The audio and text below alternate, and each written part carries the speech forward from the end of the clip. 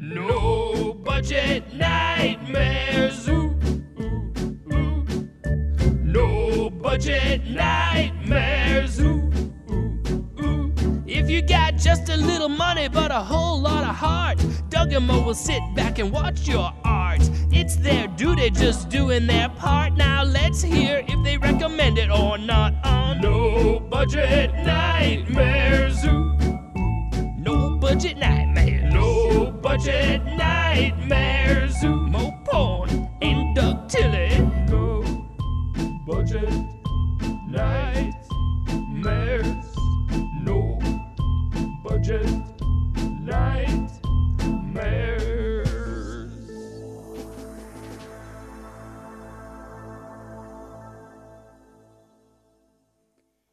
Good evening, ladies and gentlemen. Welcome to No Budget Nightmares. This is Mo. He's a bad film hating while I skating all the while masturbating. That's Mo Porn, yeah. And with me, as always, is the one and only Doug Tilley. He's Doug Tilley, number one super guy. Yes, Mo. And if anyone listening right now notices an interesting dichotomy in terms of the amount of energy both of us will have during this episode, there's a really good reason for that. Because once again, and I'm going to say for the last time ever, which hopefully it will be, this is our second time recording this episode. Yep. Actually, those listening right now and those who are paying attention to our Facebook group or just kind of generally pay attention to the schedule of the show are probably wondering why it's taken so long to get this fucking episode out. And they've been waiting impatiently, asking us on a daily basis, where the fuck is the episode? Where's the episode? I can't live without the episode. There's a number I've never heard anybody say I can't live without the episode, but we do get asked regularly. Well, I'm jumping to that conclusion, but I mean, I imagine, how do they live without it? I don't know. It doesn't make any sense if you ask me. But there are a number of different reasons why this episode has been delayed. Originally, it was supposed to come at the end of 2014. It was supposed to be the palate cleanser that came at the end of 2014, since we chose a film that was sort of a sure thing. But instead, it was meant to be that it would be kicking off 2015. However, a lot of the enthusiasm that we had for it, I was going to say we used it up on the first recording, but no. When it's a movie that's this good, we can bring it back. If anything, this is going to be a more polished version of what we did before. Right. Theoretically, that's a big theoretical. A low energy, more polished version of low energy. Now, Mo it sounds a little tired. Why is that, Mo? I'm sick, and I just woke up. So that should tell you how much I pestered Mo into doing this again as quickly as possible. Mostly because I had already announced that we had recorded it and got retweeted by the folks at Astron 6 and the Manborg account on Twitter, and there was some real excitement about it. And I was like, oh, fuck, if I don't get this out here for another week or 2 weeks, people are going to be pissed off. Right. So we're doing this for the people. For the people. The Germans? I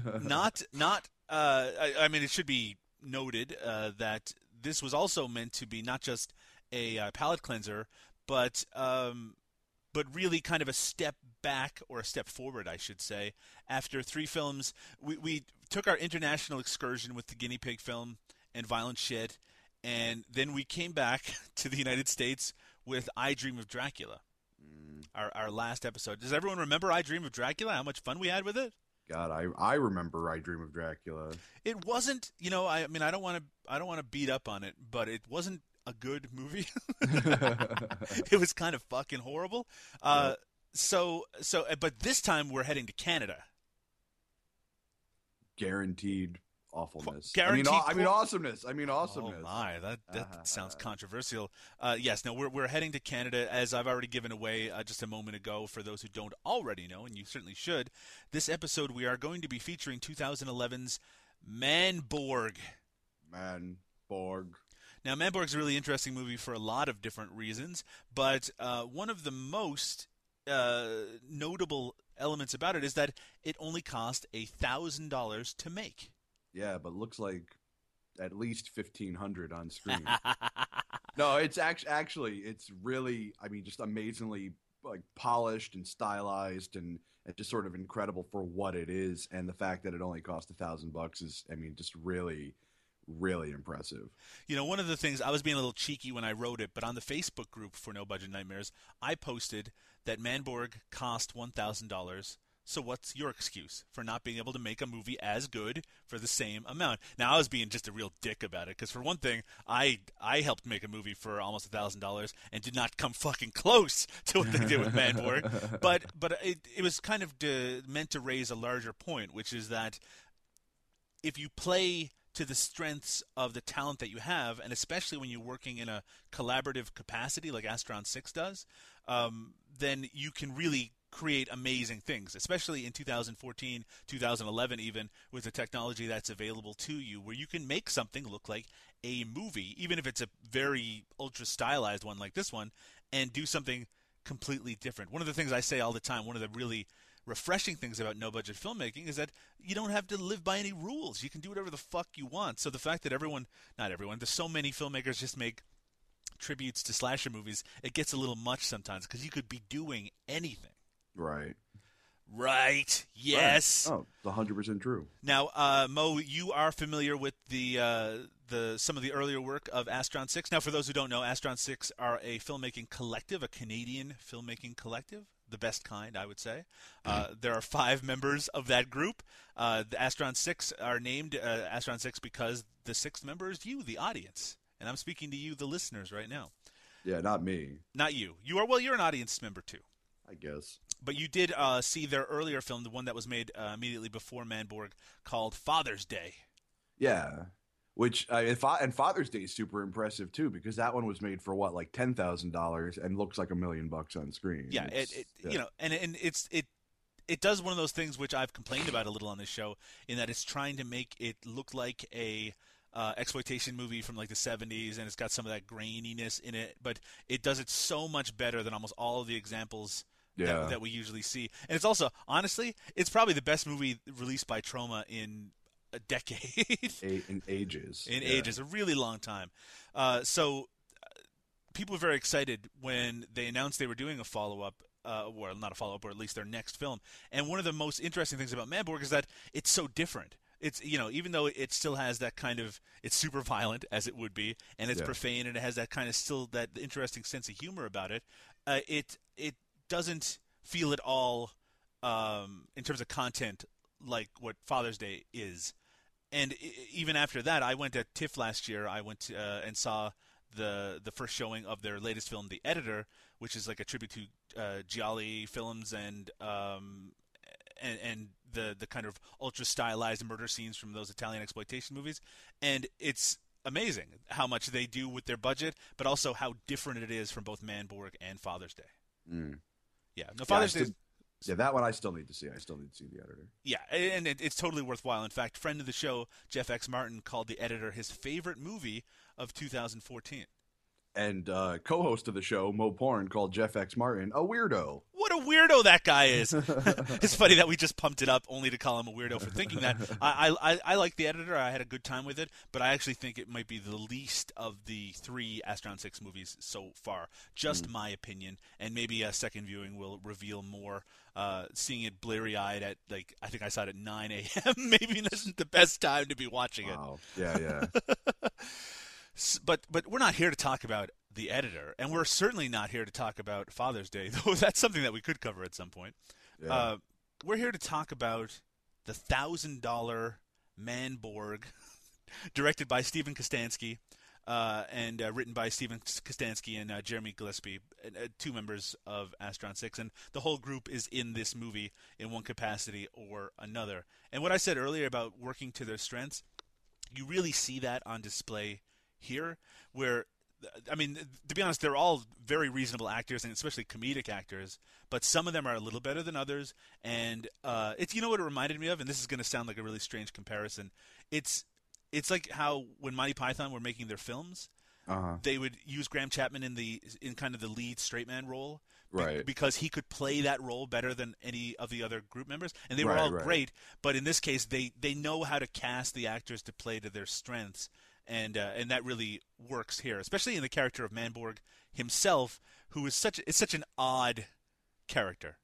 It just a really, odd is probably the perfect word. Just we'll get more into that when we get to the film, which we will momentarily. Now, we sometimes, in fact, people have given us a hard time sometimes about mentioning that we don't consider a movie feature length until it reaches about 90 minutes, and Manborg does not reach 90 minutes. Well, I mean, personally, I've said 75. Yeah, I think 75 is pretty reasonable. Yeah. This one, I mean, it just barely hits, well, not even 75 in this case, and that's even with a attached trailer at the end for BioCop, which we'll touch on briefly about what that's all about. Right. But that said, one of the great things about this movie and the great things about good no-budget movies is that even if they're short, if they don't overstay their welcome, then they're still a really satisfying experience. Right. And this one does not overstay its welcome. It gets in, it eye rapes you for a little bit, and then gets out. Yeah, that's your way of describing what happens with this movie. Exactly. This movie, Manborg has 5.7 out of 10 as the user rating on IMDb. How do you feel about that? What does it have? 5.7 out of 10.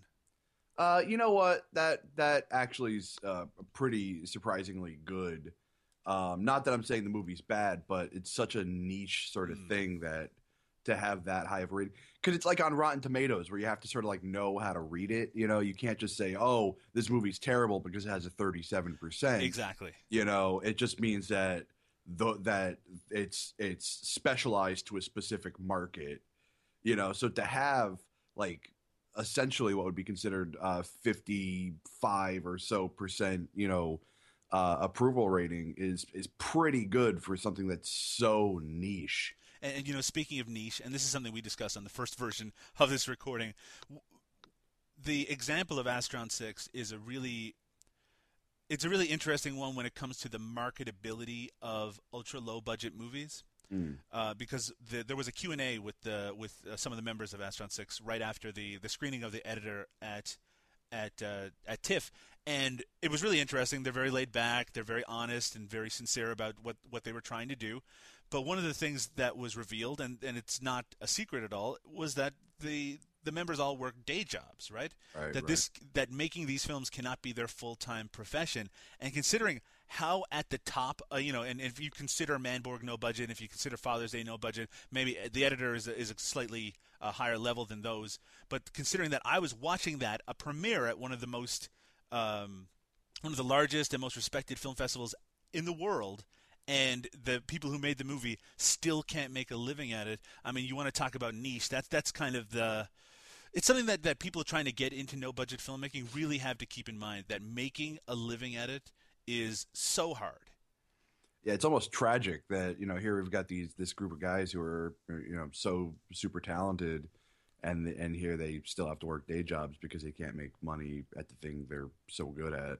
And also taking into account that if you are not making movies at this level, then the likelihood of you being able to make a living shrinks exponentially, right? Because that niche, it's almost a niche within a niche. And I mean, I like watching movies that are made that are rough around the edges. I mean, we watch a lot of them, obviously. Yeah. And we can enjoy that, but I mean, Manborg got a fairly large DVD release, at least here in Canada. It's pretty easy to track down and find, but even that isn't going to be.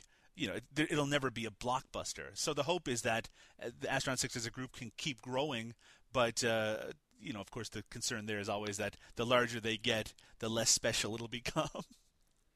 Right. Well, and then you've got the same problem too. Is the larger they get, the more likelihood it is that they're going to end up not working together anymore and going off their separate ways. Absolutely. And then it becomes a whole different, kettle of fish. Which is why we must appreciate the work that we have. And today, we're appreciating, and of course we'll be honest about any criticisms we might have, Manborg from 2011. Manborg. Let's just jump into it. Now, the movie starts with, of course, some text on the screen, setting the stage, telling us the kind of situation the world is in the movie. And in fact, we already, things are kind of fucked up even when we begin. Yep. Because hell has come to Earth. Yeah, hell. It's a hell on Earth. You know, I've been watching a lot of Rapture movies lately, where where shit goes down, and Gary Busey has to save us all from. I don't know. I haven't really been paying attention, but in those movies, hell overflows as well. But in this movie, hell, like really literally, Hellspawn are walking the Earth. There's a fight between the humans and the Hell armies. Yep, the Hell Wars. And in fact, Hell won. They won that war. Hell wins, yeah. And the armies themselves they're led by the monstrous leader Count Draculon. Ugh. That name. The name is, well, it's like Manborg, right? It's so obviously dumb that it makes it almost perfect. Yeah.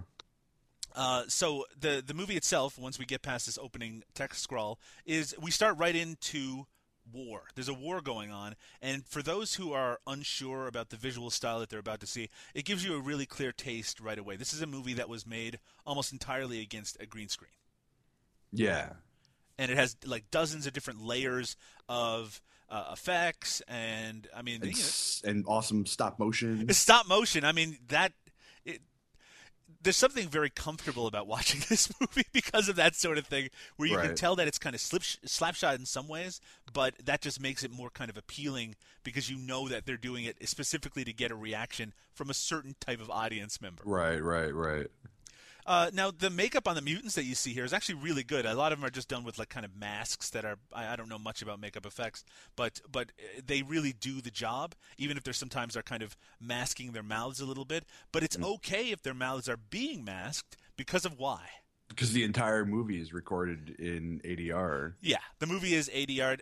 I think that was the case with both Father's Day and certainly in The Editor as well, because they're trying to bring to mind those 70s exploitation movies, which were all post-dubbed anyway. But in this case, it's done to, again, humorous effect, and probably made it a lot easier to film the way that they were filming.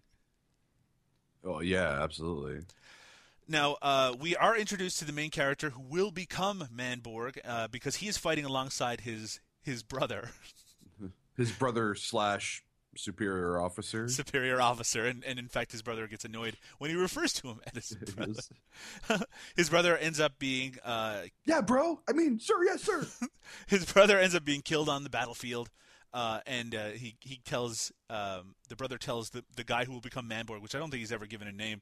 He's not. He's just Manborg. He tells him to remember it's not about the killing, it's about family, and gives him a photo of the two of them. Of course.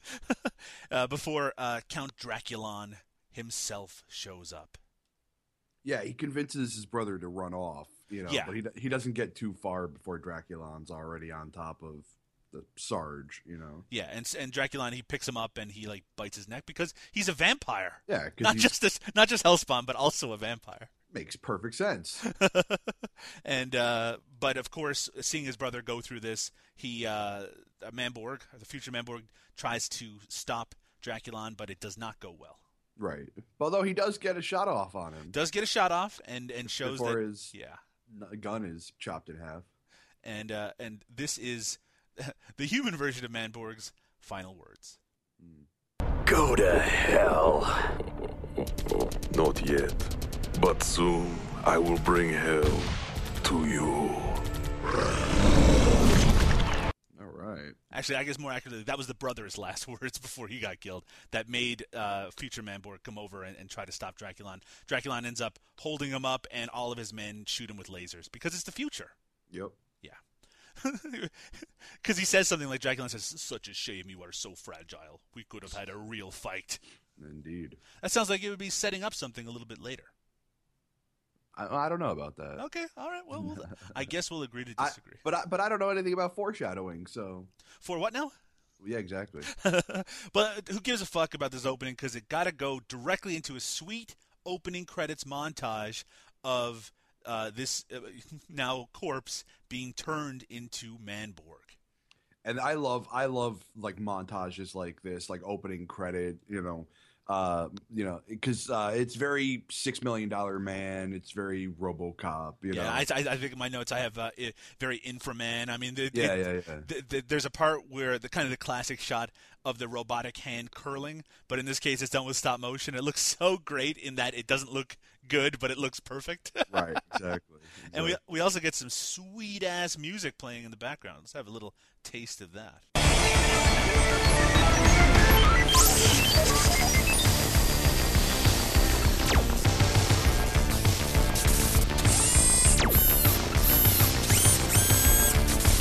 You can hear all those machine noises. So perfect. The sound design on this is really well done. Yeah, I mean, again, there's that extra level of kind of professionalism and sheen here that you don't normally see on such a low-budget movie. Probably might have pushed it outside of that $1,000 budget when you really think about it. But hey, what you see is what you get. I don't know why that connects to what I just said at all. Manborg! And here I die. Mo is sick and sleepy. Now, Mo, describe the look of Manborg in this movie. You mean aside from green screened? Well, no, I don't mean the look of the movie. I mean the character of Manborg. Oh, okay. So we've got Manborg, who is, he's very. You ever see a little kid make himself into a robot with like boxes and like pieces of like that tubing from dryers? Absolutely. Yeah, well, that's basically what Manborg sort of looks like, but done well enough that it's clear that some talent went into making his costume. My favorite thing about Manborg is that his look actually changes a little bit as the film progresses.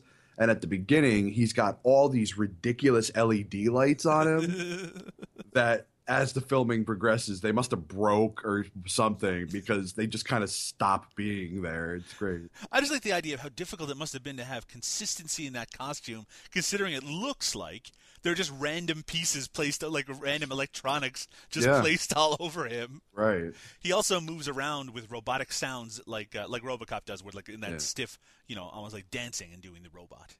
When I worked in computer repair, I used to take cardboard boxes and draw robot faces on them and put them over my head and take like sticks of RAM and be like, delicious RAM chips, and put it into the robot mouth. What do you think about that, Mo? I think you're insane. You got to pass the time when you don't want to fix people's shit. That's true. That's the lesson learned from working retail. So Manborg himself is brought to life, punching his way out of a metal coffin. Metal. Sort of metal. Metal-ish. Styrofoam, yes. Aluminium foil. And he's screaming, and we get a sense of what he's like right away. Now, the character of Manborg is extremely interesting because despite the movie being named after him and him being the heroic character at its center, he also has less dialogue than anybody. Oh, he's so monosyllabic. It's not even funny. It is very funny. Yeah, it's hilarious. And his responses are stilted and sometimes make no sense at all. That's my favorite part is that he'll say like his reactions to things just no sense. Yeah. It's great. It's great. And it's also the kind of humor that not everyone would necessarily pick up on, which makes it all the better. Dumb people. So, because hell has overthrown the earth, shit has gone really bad. The city itself that the movie takes place in is all futuristic, sort of Blade Runner on a budget. It's mostly created using CG and different kind of layered elements, but it does the job for what it is. Yeah, it looks pretty good. So Manborg, one of the first things he sees is somebody getting beaten in sort of an alleyway. And he goes to interject and is stopped by one of the other main characters of this film named Number One Man. Number One Man. Number One Man is an Asian martial arts expert, and he is dubbed quite obviously and comically. And you'll notice the archetypes as we get to them. But yeah, so he's going to be the martial arts guy, the good guy, who tells Manborg to stay back. That they need to work together if they're going to get out of this alive. Right. But you know, Manborg decides that that's not going to happen, and he ends up calling out to the because they're witnessing is it like a woman or is it a man? I don't know. It's Whatever. a woman. It's actually the Yeah. woman that we'll be introduced to a little bit later, turning into sort of a creature to attack this person that's being beaten up. And this is the response, and this will tell you a little bit more about the Manborg character. Right. You stop! Nope!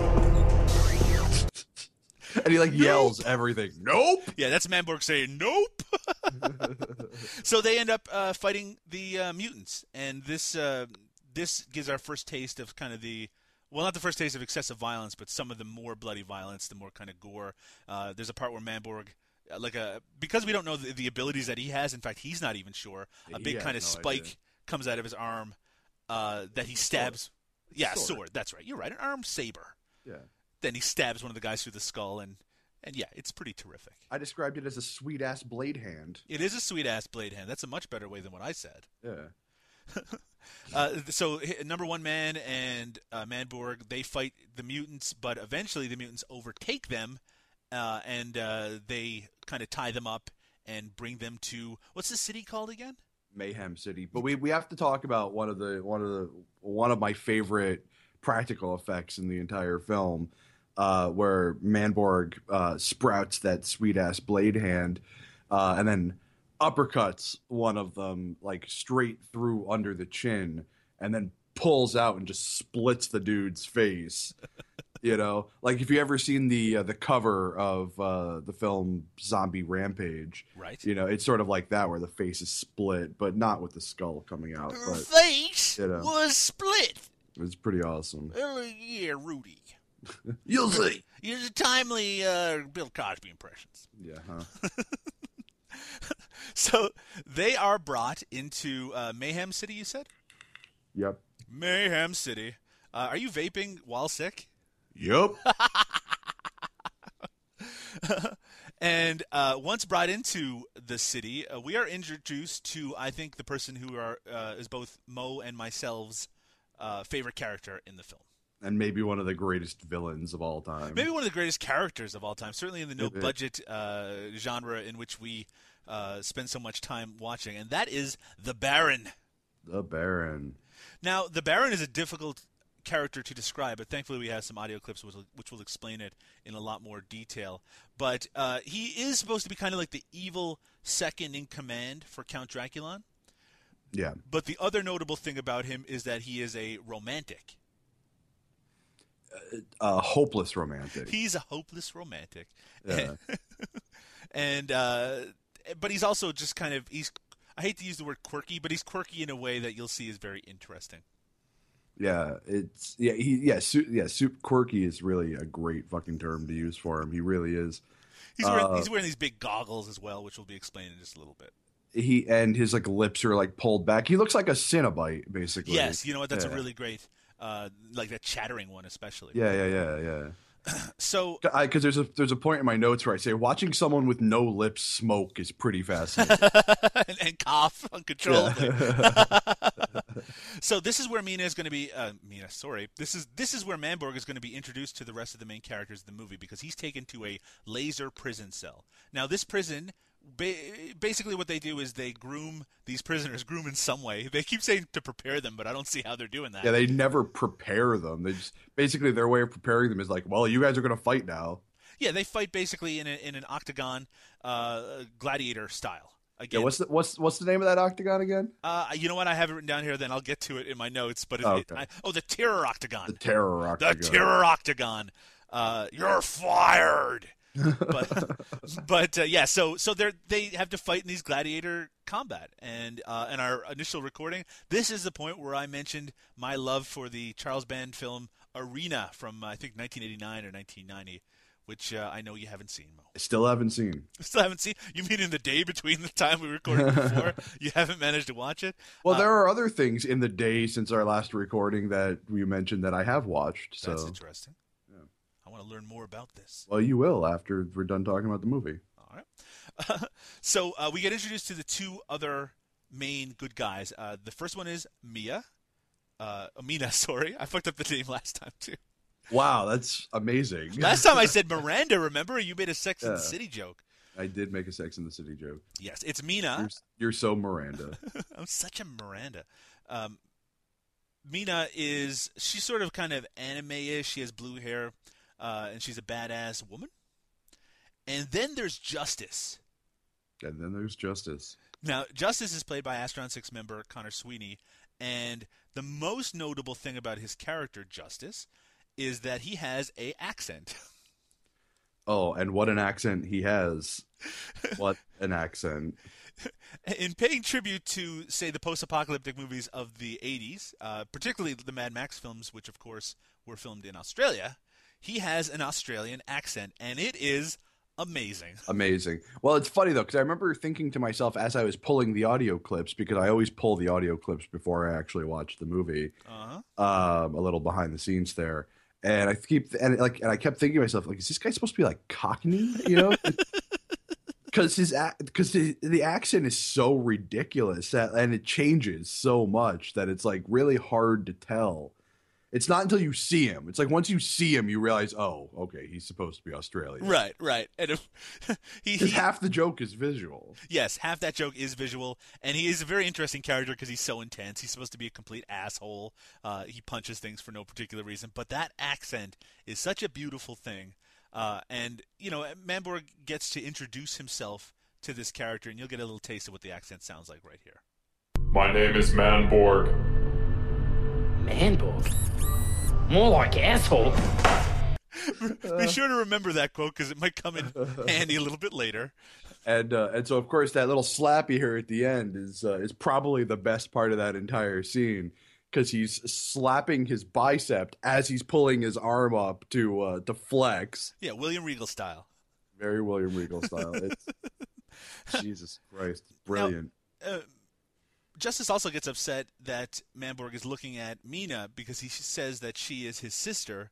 That doesn't really come into play or make a lot of sense considering he is Australian. Yeah. And also because we meet someone later who might actually be Mina's sister, but I guess it doesn't really matter. It doesn't matter. So another character is introduced at this point, and that is Dr. Scorpius, who is a human, but a human who is working with the evil Hellspawn. And his job, is to prepare the gladiators for combat. Right, and we should note at this point in the film, Number One Man has already defended Manborg, saying that because he killed one of the Hellspawn, he trusts him. That's right. That's all right. So just remember, keep that in mind because we're going to get to something that's in a minute that's going to change all that. Now, Dr. Scorpius, interesting character as well. We'll learn a lot more about him in just a little bit. But he is not treated very well by the Hellspawn characters. By the baddies. No, especially the Baron. Yeah, and we should also mention that there's like a floating stop-motion Cylon-like robot floating around in this prison cell. Right. It's pretty terrific. But yes, you're right. The Baron does not treat him very well. And this is also the part where we see the Baron. We first get a sense that he has a crush on Mina. Well, before we get to that, I like to note that that the Baron, when he's like before he walks in and meets Mina, he's talking to the doctor, about getting them ready to fight, and then when he's done, just kicks the doctor's cane out right from underneath him, and he just falls over. It's fucking brilliant. Because there's a fine line between being evil and being just like a dick, and he was being a dick, which is so much funnier in this sort of context. Right. And they have a complicated relationship, as we'll see in a little bit. Anyway, maybe not as one-sided as it might seem. And so this isn't a case where because he has a crush on Mina, the Baron in this case, that he's going to be like forcing her to do things. It's very kind of schoolboy crush-ish, except one of the characters is a Hellspawn. Yeah, it's puppy love. And in fact, he suggests to her that they might be able to get together at some point, and this is the response. I'd rather be dead. Indeed, we have so much in common. Be seeing you. Be seeing you. He just takes off. Be seeing you. So it's time for the first fight. The laser jail opens. and the rest of them are herded out into the Coliseum. Justice dances. Dancing, but he dances his way out there. And he gets zapped for his trouble. No dancing. So this is the Terror Octagon, and it is just like a giant arena surrounded by thousands and thousands of, I guess, hell creatures who just want to see a good fight. This scene has another really great and inexplicable response from Manborg too, where I believe it's Justice who says to him, he goes, "Get in my way and I'll kill you," and he goes, "What?" What? There's also a voiceover during this from the Baron who says that that there is no losers in the Octagon. You either win or die. And then he goes, "Now that I say that out loud, it seems fairly obvious who the losers will be." So you have sort of like hover bikes floating around, and all the rest of the characters are basically have to kill the people on these bikes. Mm-hmm. And it's super violent that we get to see all of them. Now Justice has like a gun. I don't know, like they have all these weapons which are used sort of randomly. Right. Mina. He's got a pair of guns. That's right. He has two guns, yeah. And they actually are pretty successful combating these baddies. Number one man, I think, fights just a gladiator 1-on-1 and punches his head clean off. To the death, please. But we also get introduced to some of Manborg's abilities, which he is actually not sure that he has at this point. Right. When they start asking him why he isn't doing anything, I have written here that he pulls out a giant gun, but he doesn't pull it out. It sort of just erupts out of his arm. Right, exactly. It's sort of like his arm becomes a transformer, and this giant gun sort of appears there. Yeah, exactly. And he starts shooting, and at first he does really well because he kills a gladiator, but he can't control it. He's just shooting all over the place, and he almost actually shoots Mina in this sequence as well, which she is not very happy about. Nope. And in fact, he's not very happy either. This is his response to the gun going off. Yeah! Oh, God! I'm sorry! Oh, God! Which I think we established that might be the longest line of dialogue he has in the entire film. Now, they actually, I mean, they win without really much trouble at all, but because of that incident, the rest of the good guys, they immediately stop trusting Manborg. Right, yeah, because he accidentally almost kills Mina. Yes, and in fact, their immediate response from Justice, we'll get another sense of what his accent sounds like. Those are some pretty fancy shenanigans you pulled back there, Manborg. Shenanigans. And he says shenanigans several more times during the course of the film. So because he accidentally almost shot Mina, despite actually shooting the bad guys, they worry he's a spy immediately. That's my favorite moment is because number one man who was just vouching for him, saying he trusts him, is now the one saying, "Oh, I think he might be a spy." Yeah, and they say that he's not really a man at all, and he's like, "I am something else." But they tell him to take a hike and leave, which is hilarious because they're all just going back to their cells. Right. He just kind of walks over to the door or wall or whatever, and just puts his thumb out and just stands there. Yeah, awkwardly indeed. Yeah. We also then get a little section of the Baron hitting on Mina once again, trying to make small talk that she is having none of, and then he accidentally walks into some lasers. Doesn't he say like, "Oh, how did that get there?" Who put those there? And this happens. This actually leads into one of, I think, both of our favorite pieces of dialogue in the movie, where the Baron is really upset that Mina is not paying attention to him, so he decides to get some advice from Dr. Scorpius. Well, yeah, because he can process those human emotions. Right, that's right. Since Dr. Scorpius is a human, and the Baron isn't, so this is the piece of conversation that they have, and this is just the best. I don't know. Have you tried buying her something, flowers or? Silence! Like what kind of flowers? Like a certain kind or? That silence. Yeah. And he's still smoking the cigarettes as well. I like how because he really wants the advice, but he's still like the head hellspawn, so he has to of course he's gonna shut the guy up by just yelling silence at him.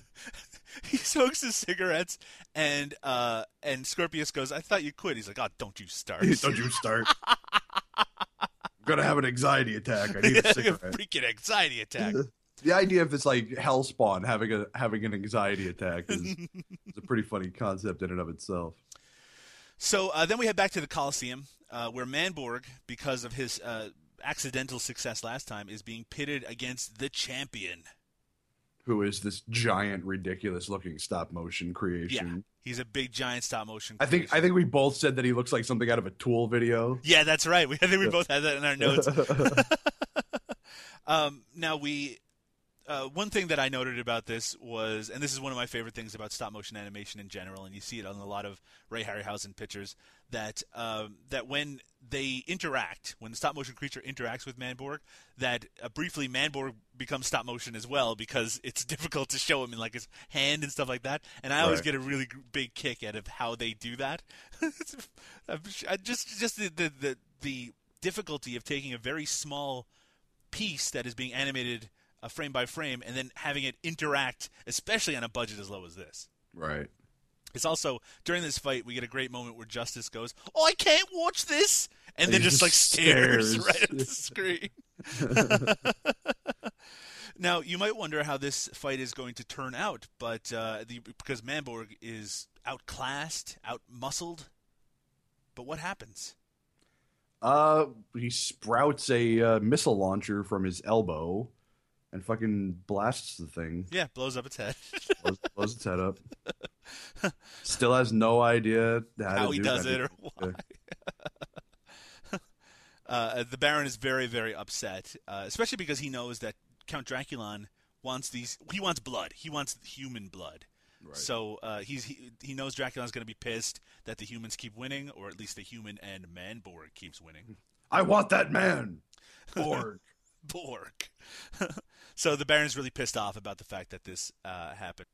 So this goes, and he's pissed off at Manborg in particular, so we now see Manborg chained up, with the Baron actually examining him, and he says something like, "Do you look forward to being pulled apart piece by piece?" Manborg goes, We also get our, even though we were introduced near the beginning, the person who was assaulting the person in the alleyway. I should also mention there's another great like puppy love moment here too, where he gets pissed off and he orders all the prisoners executed. He goes, except for the prisoner number 7. And in fact, the person he tells to execute the prisoners is Shadow Omega. Shadow Omega is like a female robot who can like transform, and she will play into one of the characters' histories in just a little bit as well. Yep. Yeah, this scene is hilarious because of Manborg's responses to everything, because he'll be like, "Oh yeah? Uh-huh. Can you hear me? Yes!" And then now we because you might be wondering, audience who probably should have already watched Manborg, you might be wondering how Manborg actually came to be, and we discover here that Dr. Scorpius created Manborg. What? This is where Manborg also says, "I woke up in a box." but Scorpius, reveals the history behind Manborg, and Manborg's immediate response is one of disbelief. In fact, he voices his disbelief. I don't believe you! I'll ask the questions here. What? What? That "what" is perfect too. We learn that Dr. Scorpius, he feels responsible for hell overtaking the Earth, and it's for a very good reason, because it was his fault. It's entirely his fault. He opened the gates to hell through using a computer somehow. Just technology, It's very Freakazoid-esque. Yes, absolutely. And we get a little. Hell rises up, and we get this great kind of moment where, using stop motion, they turned Adam Brooks, who plays Dr. Scorpius. His hair turns white, and I should mention, by the way, Adam Brooks is probably my favorite actor, even though he doesn't have a lot to do here. Out of all of Astron 6, I think he could do the best dramatic roles, though right. In this movie there's not really much of a need for dramatic roles. Right, and he's also the lead in Father's Day. Yeah, though there's you could see it as having multiple leads, but yeah, definitely he's kind of that main character. Right. And so when Manborg discovers that Dr. Scorpius opened the gates to hell, he has a typical response. You dick!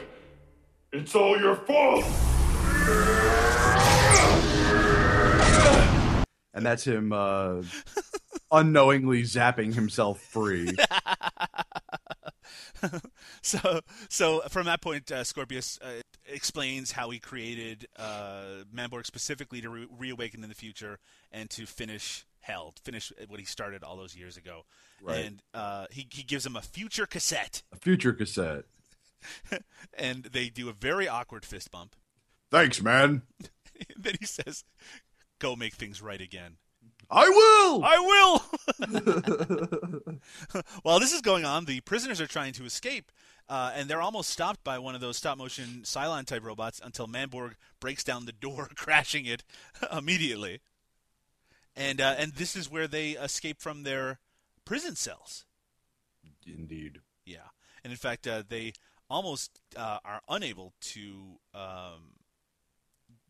get out because they run into a future lock. Yeah, it's great because then they're just like, Justice, shoot it. And he shoots it. And it opens. And it opens. It's a future lock. That's all you got to do. Yeah. There's a suggestion here, of course, that the group who previously did not trust him, they trust him again now. They ask him to come along. Mina gives him the photo of him and his brother that he had dropped earlier. As they are escaping, the Baron decides to make his move to Mina, bringing some flowers to her cell, but he notices that she's gone. Well, bloat it again, Baron. I called her prisoners number 7, but to me she was always prisoner number 1. Brilliant. And just at that moment, Draculon comes on the screen. He appears behind him, and he sees the flowers, and he goes, "Those aren't for me, are they?" Like, no, they must have utilized them in the escape. I'm going to go man the artillery gun. And he runs away. So our 4 heroes are basically hiding behind a big bunch of boxes because they need to steal some hover bikes. Manborg is not very good at hiding. There's a great moment where they show him behind a box. He is clearly visible. They're discovered, but because our 4 good guys are very good at killing people, they kill the guards. And we learn actually that when Manborg says to number 1 man, "You kicked that guy's ass back there," which actually might be the longest sentence he has in the movie. Number 1 man goes, "Of course, I was the one that trained him." And they drive off on hover bikes. Yep. And when they drive off on the hover bikes, it looks like an episode of mid-90s CG cartoon reboot. There's a great moment here, too, where Justice sort of like casually shoots behind him and hits this tower. And it takes the tower out, which of course takes out everybody who's following them. Yeah, he shoots the top of a building. Yeah, but he's not at all like looking where you just boop. And of course, it should be said too that half of the shooting he does, he's not looking where Absolutely. he's shooting. It's great. He's a natural. He also gets shot during the scene, though. He blows it off. He just says that it's a scratch. Right. Back to the prison, the Baron is now beating up Dr. Scorpius, and who I guess he realized that Dr. Scorpius was in on this whole thing, and then like all these wires come out of the walls and string up Dr. Scorpius, and the suggestion is that here he is killed. Mm-hmm. But is it for good? I guess we'll see. We'll have to find out. We'll have to find out. We now arrive at this is actually it's sort of like a junkyard or a big trash heap. And this is where number 1 man previously, when he escaped the first time from the prison, was hiding out. And this is probably one of Justice's best lines in the film. I would say it might be his finest moment. might be his finest moment. All right, have a listen to his response. Some fine acting going on right here. His response to arriving at this junkyard. The guy's house is made out of newspaper. That means he's poor. There's burger wrappers everywhere. I think that guy's got cabbage on his head. There's burger wrappers everywhere. Oh, man. While they were headed to this yard, we also get a quick flashback showing that Mina and Shadow Omega, they're actually either best friends or sisters. Anyway, they were together, and when they were very young, Lucy, who became Shadow Omega, was taken away from her. So they have a previous relationship. Yeah, and meanwhile, number one man is pressing some metal over his head, and he's like, "Pretty good, eh, Mina?" We also are introduced to a Jawa-like little person, played by not a little person in real life, but he makes all those Jawa noises. Right. Because you can't have a movie like this without some sort of little person. Yep, dink dink. And Justice, in particular, is very impressed by this little person. Oh, I gotta go pet that little guy. I like that was your attempt at an Australian accent. I can do a pretty good Australian accent.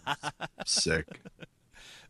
So they actually go into the area that number one man was staying in, and it compared to the rest of the movie, I think you mentioned in the last recording that it's really obviously like a basement or something. Yeah, it's just clearly someone's basement.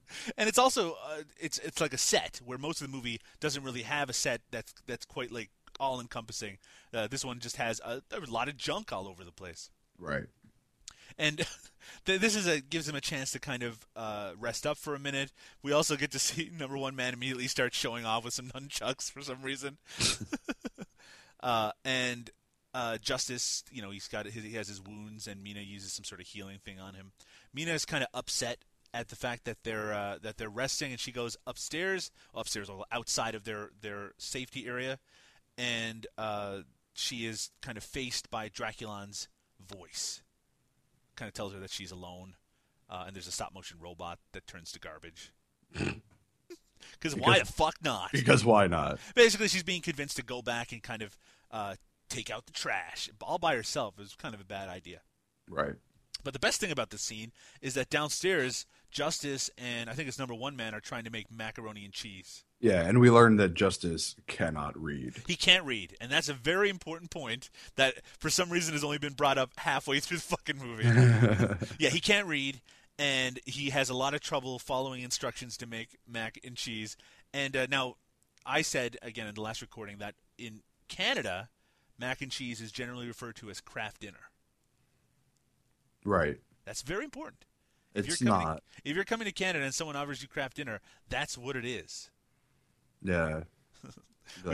We also learned here that it was number one man who poked out the Baron's eyes when he escaped, because he was asked to train their soldiers, the Hellspawn soldiers, or die.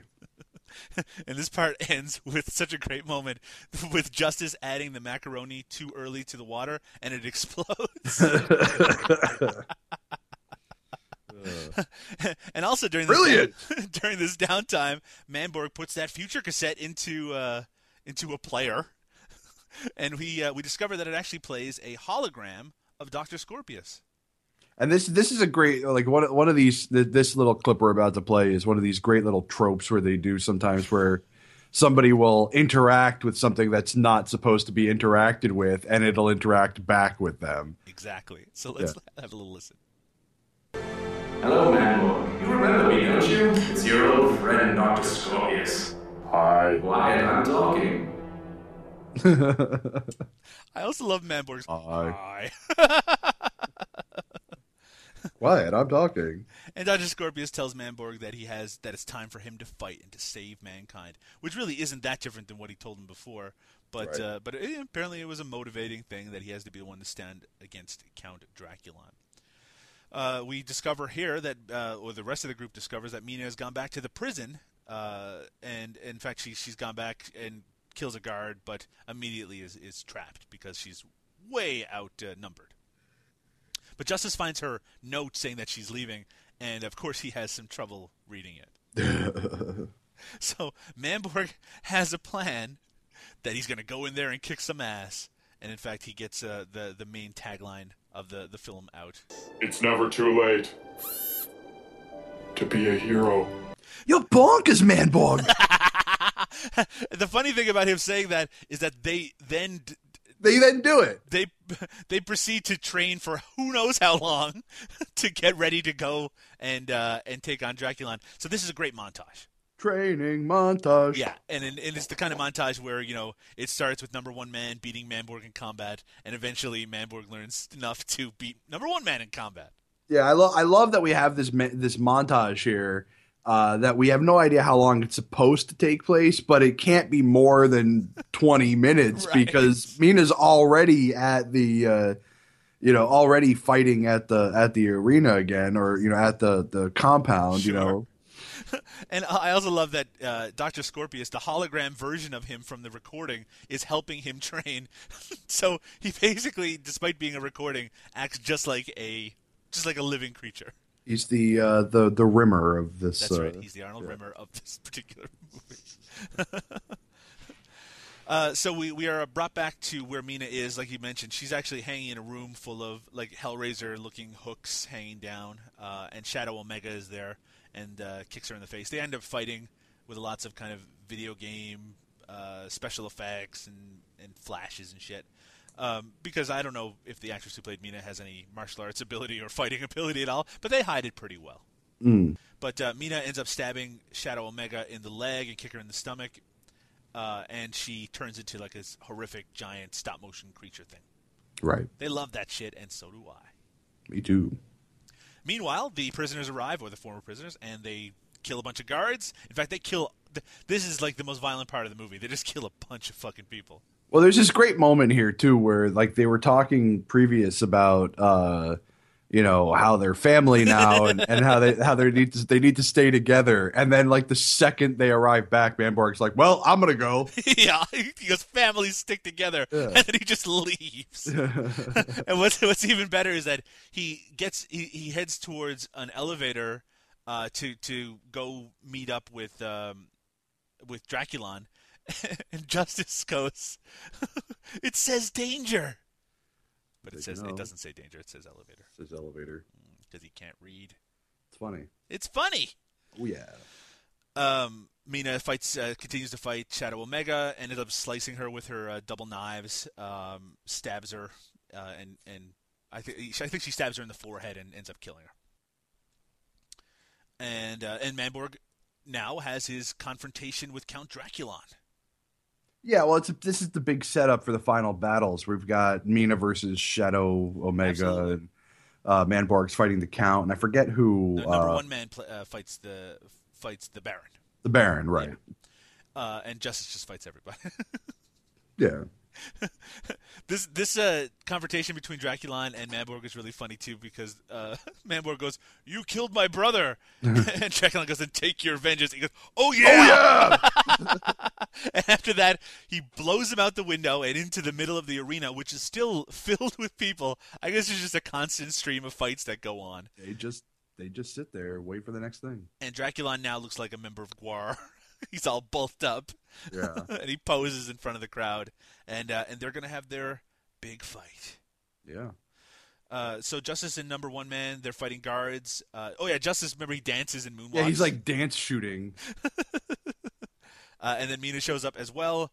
The Baron and Number One Man, they have their big kind of climactic fight. So it's kind of cutting back and forth. There's Manborg fighting in the arena, while the rest of them are fighting their individual nemesis or nemesisi back in the tower.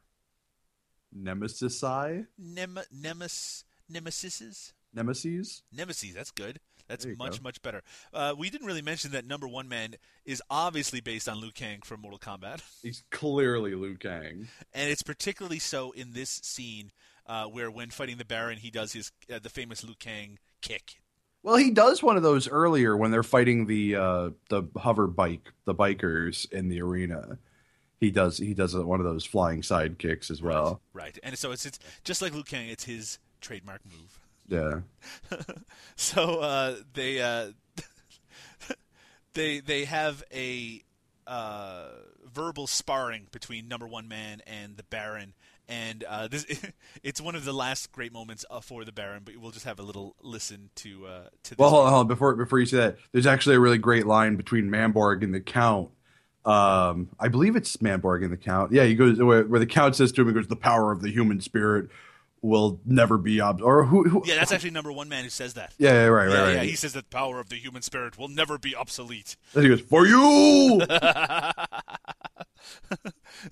So, so the Baron says that he gave number one man the chance to become more than just a man, and then he follows it up with this. What pathetic human desire made you throw it all away? It wasn't love, was it? Yes.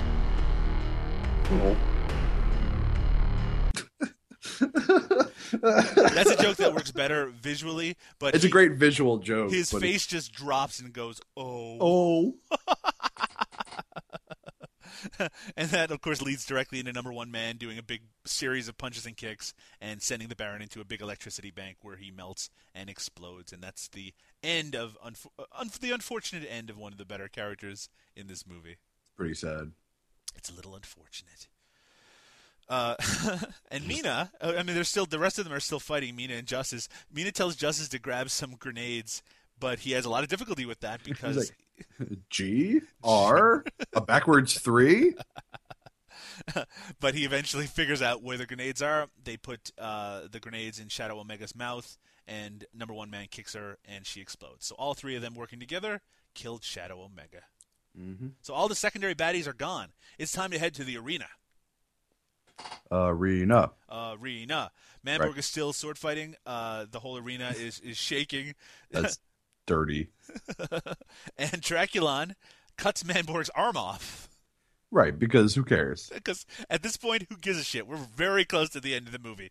Right. Mina runs in and throws a knife at Draculon, and he ends up hitting her. Draculon hits Mina with an energy blast, and that gives Manborg the momentary time he needs to say this to him.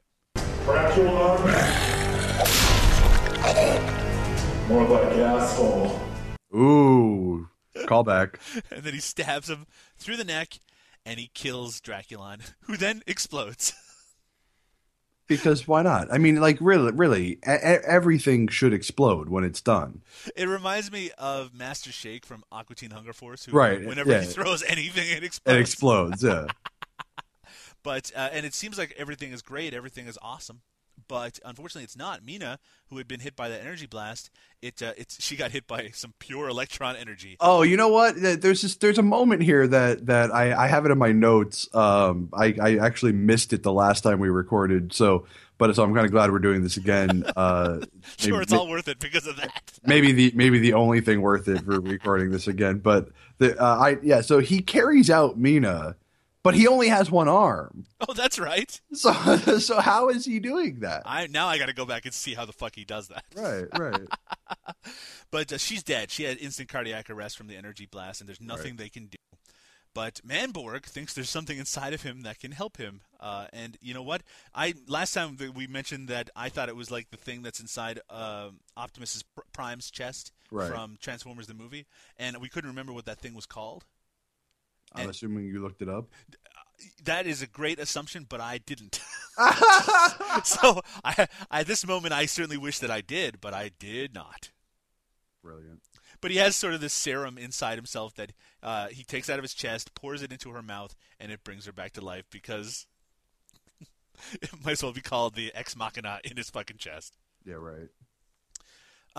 But by doing that, it actually kills Manborg. Well, he only has one heart serum. That's it. Don't tell me that heart serum was the only one you had. They sounded Irish there. Well, I'm from Newfoundland. Good enough. Dr. Scorpius then arrives in hologram form as Manborg is dying.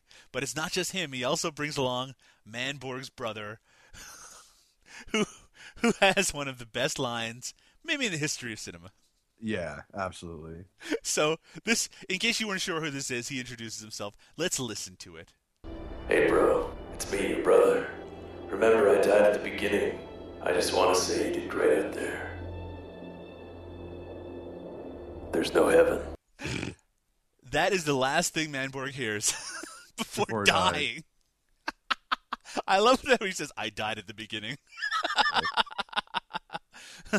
Yeah, so Manborg, the last thing he hears is his brother telling him there's no heaven. Oh, by the way, that thing is called the Matrix of Power. Oh, thank you. Mr. Research. I had to look that up, but I'm running the boards here today, which, by the way, is why everything got fucked up before. I'm recording this, and I'm the one doing all the sounds for the first time. So if that all sounds fucked up or weird during this episode, blame me, Doug. Indeed, blame me. But this time for sure, man. I got shit together. But Manborg does die, and after his death, and Justice crying a little bit, I guess he took to old Manborg before his death. Suddenly, all the guards, all the Hellspawn, they all come back to life, and there's skeletons there as well. And the 3 surviving good guys, they all pose together and get ready to fight. They punch the screen, and the end. The end. And we have our kick-ass closing credits that play. Manborg was... it was part of a weird kind of aesthetic 80s thing that was going on back in 2011 or around that time period, including the video game Far Cry Blood Dragon. Or Hotline Miami. And Hotline Miami as well. And there were some other things as well that were really playing with that. I mean, I think it was also an extension of the movie Drive, which really did that kind of neon thing and the electronic style music. And it really kind of embraced that and kind of brought it to its extreme. I think actually the makers of Blood Dragon said that Manborg was an influence on them, and it's amazing that they were able to create that look and feel for $1,000. Because I'll tell you what, even though Blood Dragon was really just an extension of a game that already existed, I bet you it cost a hell of a lot more than $1,000. Yeah, right. So that's it. That is Manborg from Astron 6. However, if you have the DVD of Manborg, once the movie is complete, there's a little secret extra treat. It is the trailer, the fake trailer, though maybe at some point real trailer, for the movie BioCop. BioCop. Now, when we recorded last time, I hadn't seen this trailer. Right. So after we were finished, I actually looked it up because it's on YouTube. Whether that's I don't know if it's legit, legally on there or not. Right, but it is on there. Sure. And man, I laughed so fucking hard. Like, I just love the idea that like everybody's having just normal conversations with BioCop. He's like, BioCop, you got to get out there and take care of this medicine. He's like, oh, somebody just kill me. So someone just give the listeners an idea of what it's all about. BioCop was a regular police officer who ended up having an accident that turned him into BioCop. And now the kind of central joke of it is it's kind of a traditional buddy cop action movie, except he is basically melting at all times. He is going through these horrific changes where he's turning into this bizarre mutant and trying to constantly kill himself or put himself in a situation where he'll get killed, and it is amazing. Yeah, because he can't die. He can't die. That's exactly right. The part where his eyeballs fall out while they're driving in the police car, and then he puts on the sunglasses and gives a thumbs up. When my family was visiting for over Christmas, I made them sit down and watch it. And maybe they didn't find it as amusing as I did, out of context entirely.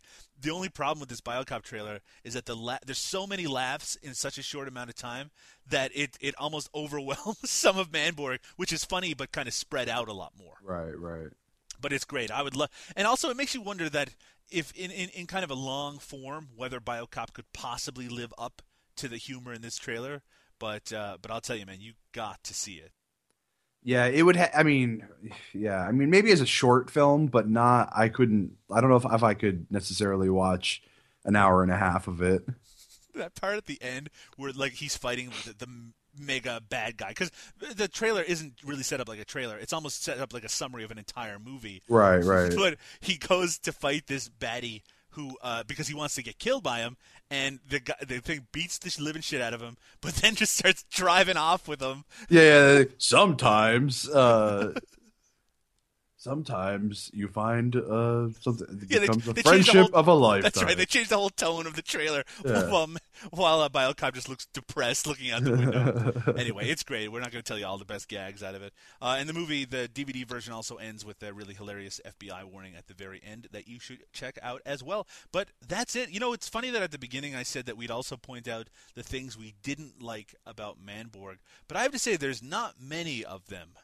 I don't think there really was much of anything I didn't like about Manborg. If your expectations are, especially if you already know what Astron 6 does and what kind of movie this is from like a trailer or something like that, it would be difficult to understand why you'd be disappointed in it, because it really does deliver. It's funny. It is fucked up in a lot of different ways. It's very original. I mean, even though it's taking pieces from all these different genres, and especially a lot of post-apocalyptic stuff, there really isn't any other movie out there like Manborg. No, it's pretty fantastic. It's pretty fantastic. Said by the No Budget Nightmares crew. Pretty fantastic. Our highest rating. It's pretty good. Our highest rating. We talk a lot about the worst movies that we cover on No Budget Nightmares. What do you think is the best movie we've ever covered on No Budget Nightmares? The best? Mm-hmm. I mean, I don't know. Manborg would rank up there. Yeah, I'd have to go over the list again. But Yeah. I mean, I'd say this is certainly in the upper percentile. And when you consider how low our lower percentile is, Yeah.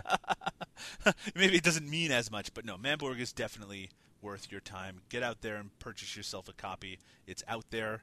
The tagline of Manborg is "Revenge is back." And it even though it's set up as a kind of an homage to bad movies, it's not bad it's not being like intentionally bad. Right. You know, there are some intentionally shoddy elements of it, but this is a well-made movie, and because you can tell that the people who made it had a lot of skill, that's what allows it to separate itself from all those shitty, intentionally Sharknado-ish movies that have come out. Right. No, think of it more like Black Dynamite. Yeah, exactly. Except it's not even like a parody like that. No, but you know, something intentionally shoddily made that works out on a much better level, and also made by people who are obviously fans of the genre Right. that they're referencing. Exactly. Yes. So that's it, Manborg. Now, Yeah! Huzzah! Now, before we talk about where you can find out more about No Budget Nightmares and listen to our podcast, I want to make a quick announcement. Mo and myself will make the announcement about what we're going to be covering on the next episode of No Budget Nightmares. Yes. Now, originally this was supposed to work really cleanly, which is that we do the palate cleanser at the end of the year with Manborg, and then start off with something really exciting. This because of all sorts of fuck-ups, that is not how it's going to play out. But I think people are still going to be happy. No complaints here. No complaints here. You may recall, longtime listeners of the podcast, All three of you. All three of you. We could probably name you one by one. We probably already have. That we've discussed in the past a sort of all-star collection, an all-star collaboration between no-budget filmmakers that was being put together. I think Brad Sykes was the person who put it together. Just over the last couple of years, called High 8. And yes.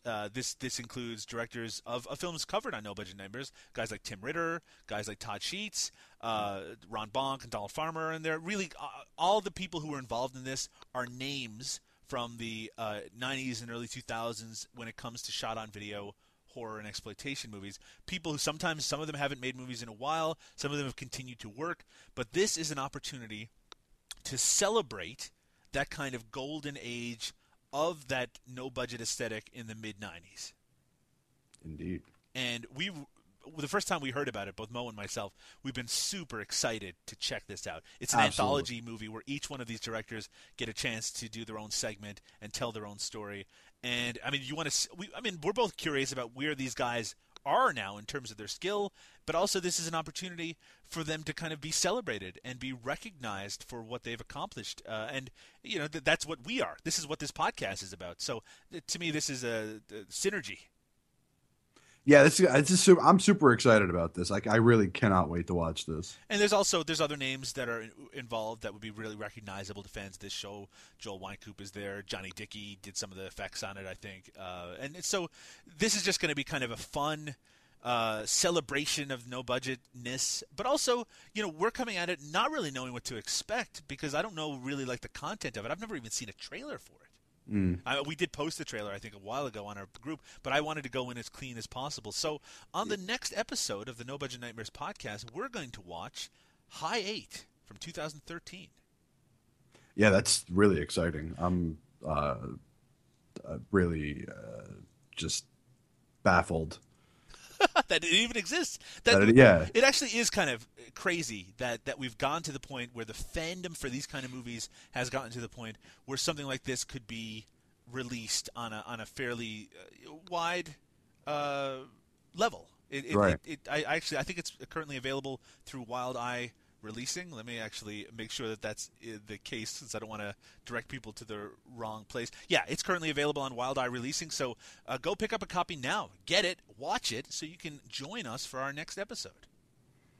I'm super. Yeah, I can't wait to see this. This is gonna be I know I sound dead here, but I am actually incredibly excited to watch this. Well, Mo, you only have to go to work in about a half hour. Yeah. Sorry. If people want to find out more about No Budget Nightmares, if they want to follow us on social media, what's the best way for them to do so? Oh, the best way is they can contact us right through Facebook. Just go right to facebook.com/groups/No Budget Nightmares. Yeah, or do a search for No Budget Nightmares. You will find us. Head over there and you can converse with some of your favorite low-budget filmmakers. You can promote some of your shit, and you can find out about all the updates when it comes to the show and explanations for why we haven't recorded. Mm-hmm. You can also find both of us on Twitter. Mo is at DrunkOnVHS, all one word, and I am at Doug_Tilley. That's TILLEY. Easily found. If you want to look for old episodes of the podcast, or you want to subscribe via iTunes or Stitcher, just head over to nobudgetpodcast.com. You can also contact us through there if you want to directly email us. So that's all of our contact information in one kind of easy-to-digest chunk. Yep. Mo, I know we don't have a lot of time before we finish up, but have you seen anything interesting lately movie-wise? Yeah. I mean, I watched the incredibly fun and exciting John Wick. John Wick. Now, those who do follow me on Twitter know that I went a little John Wick crazy around the holidays. I probably went a little bit too far, but I put it on my top 10 list of 2014 over at dailygrindhouse.com, which I also forgot to mention I write for. And I love it. I think John Wick it's one of the – I spent most of my paragraph about John Wick on my top 10 list basically saying people who really loved the movie Lucy, which I did not like at all, John Wick was the movie that they should have been talking about. Yeah. Because it really is a return to the kind of American action movie, even though it is influenced by Asian action movies. But it's such a cleanly made movie. It has this great world building in it, and the action itself is so well directed. So it's not like full of edits. It's just well choreographed. It's just a really beautifully made movie. Right. So I watched that, and I watched. I don't know if I mentioned this on any previous episodes, but I watched Birdman. Oh, that's right. Yeah, and you liked that a lot, eh? I did. I really enjoyed it. I just recently, because I'm also trying to kind of catch up on some of the 2014 movies I missed. I saw Birdman as well. I don't think I liked it as much as you did, but I also saw Whiplash, which I really, really liked. And because you are a musician, a man of music, I think that you will also very much appreciate the Whiplash and how it really celebrates the amount of work you have to put in to being a great musician. I was going to say, I wouldn't know anything about that. It's not really a celebration of that, actually, when you actually watch it, but I still think that you'll dig it. So yeah, Whiplash. But very much the movies we're talking about, Birdman, Whiplash, not exactly the kind of movies no-budget fans will necessarily be checking out. Right. I've also watched a bunch of Rapture, as I mentioned earlier, Rapture-based movies for an upcoming podcast. I'm doing a separate one from this. So I'm deep into the end of the world lately, and a very Christian idea of the end of the world at that. These movies, they're so fucking horrible. I'm a big fan of like propaganda films, like in general, and I think like Rapture films are probably the closest thing that we have to like true propaganda films these days. I just don't know if I'd be able to put up with it. I didn't realize how similar they would all be. Yeah. Because there's only so many ways you can tell this story because you got a book that you're going by. And people are a little they want you to be as close to that book as possible. Right. As long as exactly. it agrees with whatever anyway, but let's not get into that. But yeah, keep your eye out for that. I've also been revisiting the films of John Carpenter that I'd not previously seen because I'm doing a podcast at some point where we're going to be covering his entire filmography, and I had never seen. What do you mean? Ugh. No, it just sounds like such a daunting. It is a huge amount of work. Yeah. So I'm really just hitting up the ones that I hadn't seen before, specifically his late '70s TV movies. So, Someone's Watching Me and the Elvis movie. And I think there's a couple of others that maybe I haven't seen for years and years that I need to catch up on. But it's also an opportunity to, like, I just watched Halloween again for the first time in years, and Dark Star, and it's a lot of fun because it's John Carpenter, so he makes a lot of good fucking movies. Yeah, and if you remember, and Dark Star, ties into the No Budget Nightmares as well, because While I was watching it, I was thinking that at some point it would actually be a lot of fun to cover Dark Star on the show. Sure. It would fit. It fits. Well, no, I was thinking more because there's that character in Duck who's completely obsessed with Dark Star. That's right. Boy, look at that. Pulling it out. Call back. But yeah, so Dark Star, also a good low-budget movie for everyone to check out. And a student film at that, really. All right, we're going to finish up right now. Thank you so much for your patience, listeners. We'll be back very soon with High 8. Mo's going to go get himself better and get himself dressed and get himself over to work. And we will talk to you soon. Good night, folks. Love you. Bye-bye.